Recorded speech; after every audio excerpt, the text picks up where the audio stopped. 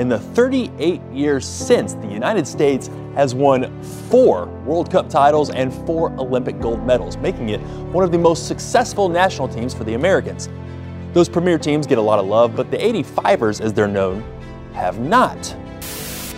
It wanted to be the world governing body of the sport, and yet it didn't want to recognise women's football.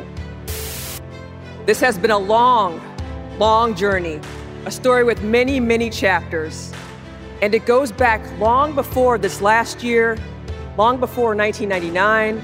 And so I think the only place to start is by recognizing the very first U.S. women's national team in 1985. Welcome to a new series of Flame Bearers, special edition U.S. Women's Soccer Originals, celebrating the first U.S. Women's National Soccer Team. I'm your host, Jamie, and I am beyond excited to be co-hosting this season with FIFA Player of the Century, Michelle Akers. Hey, team! In this series, we'll hear from the infamous 85ers. They blazed a trail at a time when women's soccer wasn't an Olympic sport, and the Women's World Cup didn't even exist. We get to celebrate these badass originals who I am so proud to call myself a teammate of.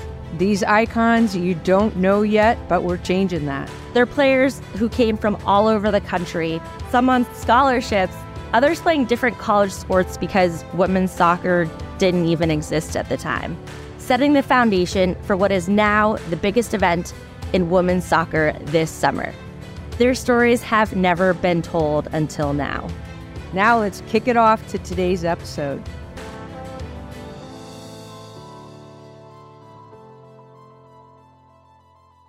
Emily Pickering was a member of the founding U.S. women's national team. She's an 85er.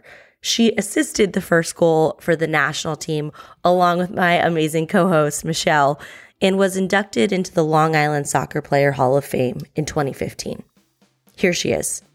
Emily Pickering Harner. I played on the 1985, 86, 87, and 92 U.S. women's national teams, and I was on the 83, 84 paper teams. How did you get into soccer in the first place? I grew up in an era where there were tons of kids, and certainly I was 7 of 8. So there was always somebody to play with, and we would just go out and play. I started in Massapequa on Long Island.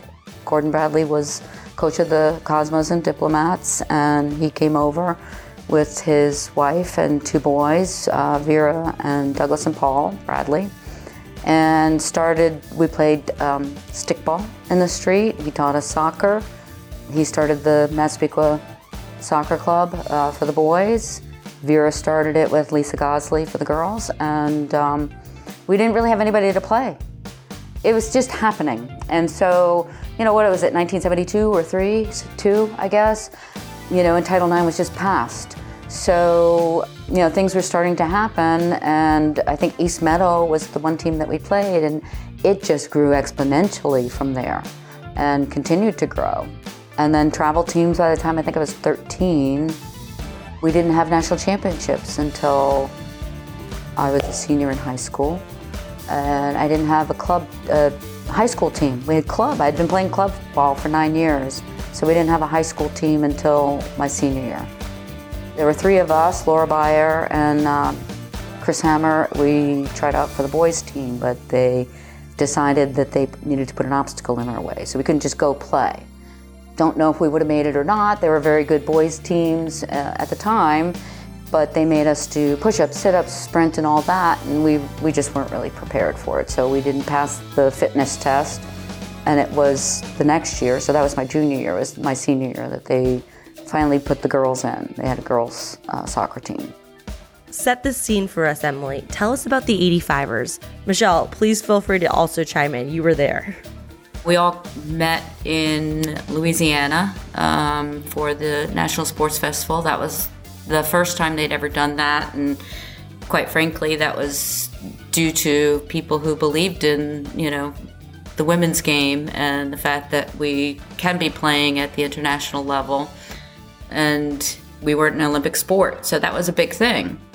to be in the sports festival. So, it was Olympic-like. It was pretty awesome. It was incredible athletes all surrounding us and great games and fans. We had fans. It was used to college. We had Anson's dad and his brother at our games, and maybe his mother's once in a while. So, lots has changed. For those who aren't diehard soccer fans, you may be asking who Anson is. Anson Dorrance is the legendary UNC soccer coach who helped Emily get to the big sports festival, which ultimately led to her playing on the first national team. Here he is. My name is Anson Dorrance. I'm the soccer coach at North Carolina, and the reason I know Emily is because I coached her collegiately. The way we picked the national teams back in the day is we'd all gather at a sports festival, because the sports festival was Olympic money. It wasn't like U.S. soccer money. And the Olympic festival was this training ground for American Olympians, where we would create an atmosphere on, usually it was a collegiate campus, and on that collegiate campus, they would have this sort of Olympic-like environment where each of the 4 regions in the United States, and the regions were divided up obviously geographically. I was picked as the coach for the South, and we all gathered together there in Baton Rouge, and you would have a chance to train for a week with your team, which is like unheard of back in the day, because none of us had any opportunity to bring kids to one site and train. So all of a sudden you're taking the top 72 players in America and you're gathering, in this case, at Baton Rouge, and you're training in preparation for a collection of games against the other regions. But while all this was going on, what was really cool is Mike Ryan came to see all the top 72 players in America, from which he would pick an 18-player roster, I assume, to go to the Mundialito in Italy, the mini World Cup. For those unfamiliar, Mike Ryan was the first national team coach.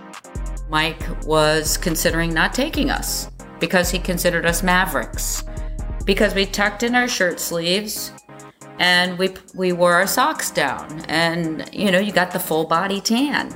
You might not know this, but I played for Mike Ryan I was a ringer. Like, they brought in, I can't remember which team it was, but it was in the national championships in St. Louis, and they brought me in to play, and Mike told me he was going to bench me if I played with my left foot.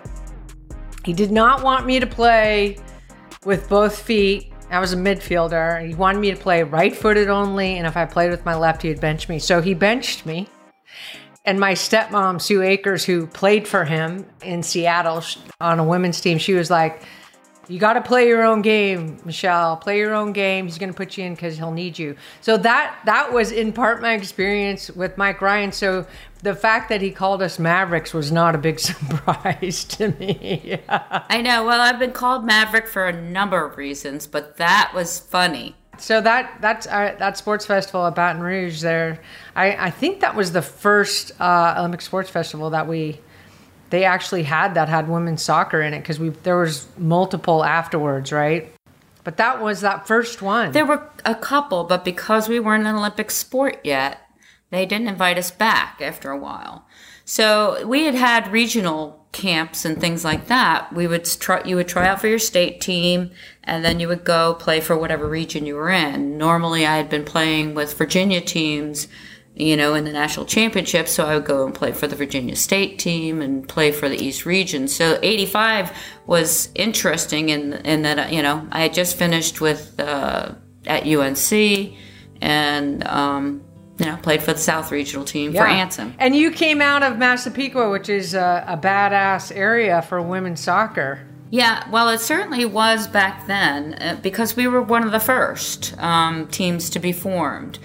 And, Gordon Bradley was the coach of the Diplomats and lived 2 doors down with his 2 sons. And Kevin McCarthy lived across the street, and he coached at Columbia, the girls, the women, for 20 plus years.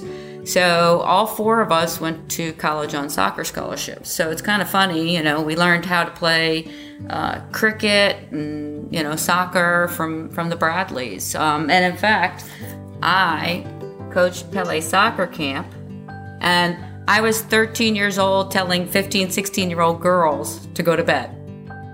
Someone else who isn't surprised by this is her sister. Amy Cassell. Emily is my younger sister by a year and a few months. I felt that she had, when we were younger, a quiet strength, if you will, and a natural leadership. And you could see that as she grew older, that she was listened to, admired, and well-liked. What I remember is this young woman heading off to college, unknown territory for all of us, correct? She had gotten a motorcycle license and purchased a motorcycle and loaded up some things on it in the back, which was a Smurf stuffed animal, and drove from New York to Chapel Hill, North Carolina, for school. So I see her as a young woman becoming a woman who was focused and determined to be what she's meant to be. It was like this was her meaning and purpose, if you will, and a dream. And it's not just that she played not only she mastered, the sport, it was with a spirited, passionate excellence. So Emily, as one of the original Tar Heels to blaze this path, is it hard to fathom that you created a massive throughway to the national team? I don't think any of us really think about it in those terms because we just wanted to play. And I was a tomboy. I was a boy in a girl's body. I played everything, mostly team sports. I wasn't really very good at individual sports. But, we just wanted to play and I was pretty darn focused. How do you think soccer has changed since then? Money, more competition. There's more girls playing, so there's more opportunities. We were Title IX babies. We benefited from Title IX and, can thank, all the people that fought for that. And I went to college on a soccer scholarship. Hello, in 81. So that's huge. I think in terms of play, the athleticism, the speed at which they play. I find it interesting. Our men are finally playing like our women. They play faster. Their touches are better. They go at it. They don't hold back. They go at it now. And I've always said our women started earlier than anybody else because of Title IX. Norway and Germany have always been at the top of the game because they had great, same kind of system, really. I don't know what they had. They didn't have a Title IX, but they were allowed to play, I guess. But I said it's going to be 50 years, before our men, it's going to be ingrained and it's going to be there. And, like our women, the viable leagues are helpful in this country. And we have a super great viable men's and women's league now. So, the fact that these girls, we didn't have a World Cup, we didn't have an Olympics. These girls are in 4 and 5 Olympics and World Cups. Just the 3 years that Michelle is younger than me made a huge difference. Half of us were, trying to work, getting pregnant, had mortgages. Enter Steve, Emily's husband, who came into the picture and has been a massive part of her life since. My name is Steve Horner. I am actually Emily's husband. We met in the mid to late 1990s at a gym where she was working out and I was working out. And we started dating after that, and we ended up getting married in 2000, and we've been together ever since. One of the things that I most enjoyed with Emily was when she was coaching our daughter, and I would go to the games, and we had a big group of friends that we all got to know from the neighborhood. And Emily was just such an outstanding coach and so good with the kids, and it was just so much fun to watch. And it made you feel good about what she was doing, about the team, about the kids, and that really sticks with me. How old is your son now? He's 21 and my daughter is 19. So he's in college in Belmont and Nashville, and she's in Santa Clara in California. Both like music, but he's definitely on the music track. So Marshall Harner on Spotify, look him up. We'll put a link in the show notes. Emily also had incredibly supportive friends, including soccer legend Lisa Gmitter. Now Lisa Gmitter-Pitaro, who was the first ever NCAA National Player of the Year. She also won the Herman Award in 1985 and was also a national team member. But we'll let her introduce herself. So here she is. Hi, my name is Lisa Gmitter-Pitaro.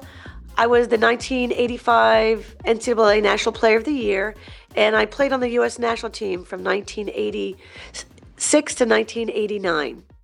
My first memories of Emily were at the National Training Camp in Blaine, Minnesota, 1985. It was there that we developed our friendship, two East Coast girls, and we bonded, and to this day, we are still incredible friends. As a player and a teammate, Emily was our field general.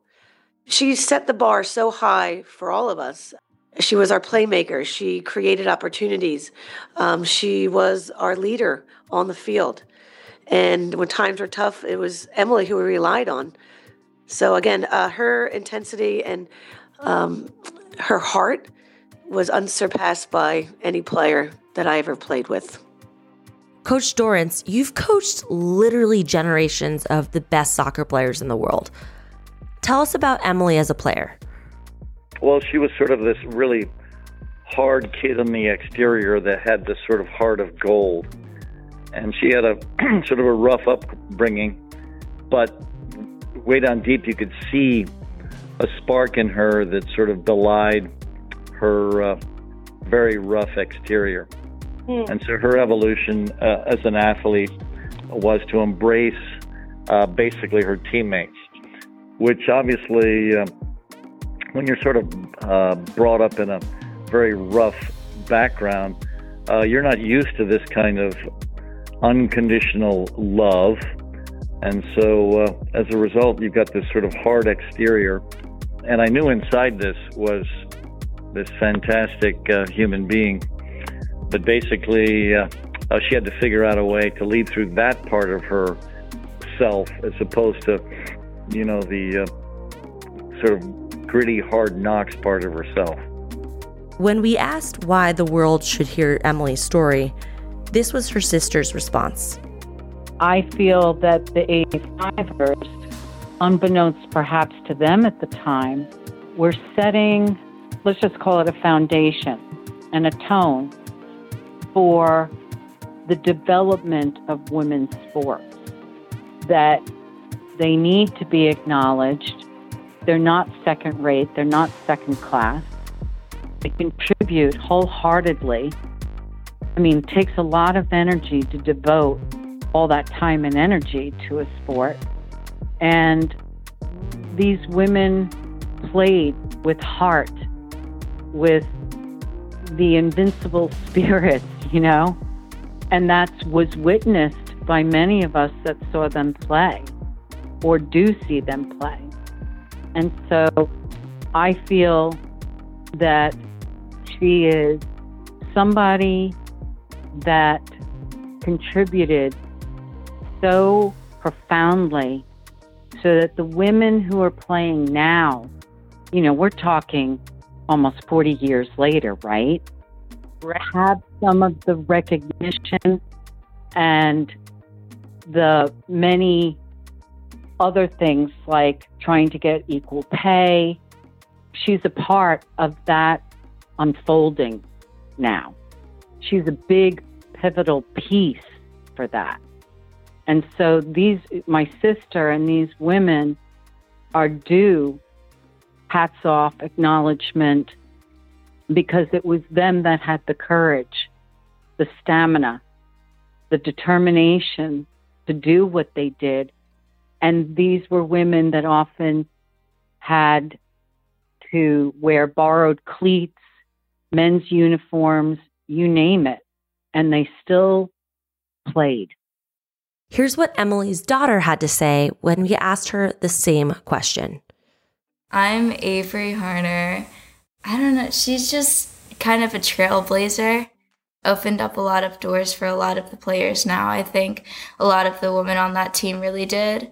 And they didn't get the same opportunities, so just kind of leading that way is really important. I think that's a big aspect of why women's soccer is so looked at now, is because these women really started something, and people wanted to see them play. And now we have a really amazing women's team, and we've seen multiple World Cup championships. It's really incredible. They just kind of created that path for everyone. Emily, before we wrap up, what is something you'd like to tell the U.S. national team right now? Well, look what they have done. What the hopes of women's soccer. I mean, they have built on what we built at the beginning and have fought for equality and equal pay along the way. I was there for the signing of the equal pay contract with U.S. Soccer. Yay, U.S. Soccer and Cindy Parlow. And obviously all those on, Becky Sauerbrunn and Alex Morgan and Crystal Dunn, the leaders, I think, of that team and of that movement, Megan Rapinoe, that they have paved the way for so many things. But think about how many years it took to be successful. If they weren't successful, that wouldn't have happened. And that's a shame, but it's there. And so winning begets winning. And as long as they win, they'll keep getting.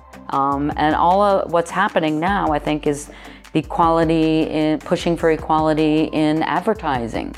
So not just across women's soccer, but all women's sports. And I do think there's more of an interest in watching women's sports. It's so you get to see the sport itself. It's not as fast-paced. And I noticed this when I watched some mogul jumping.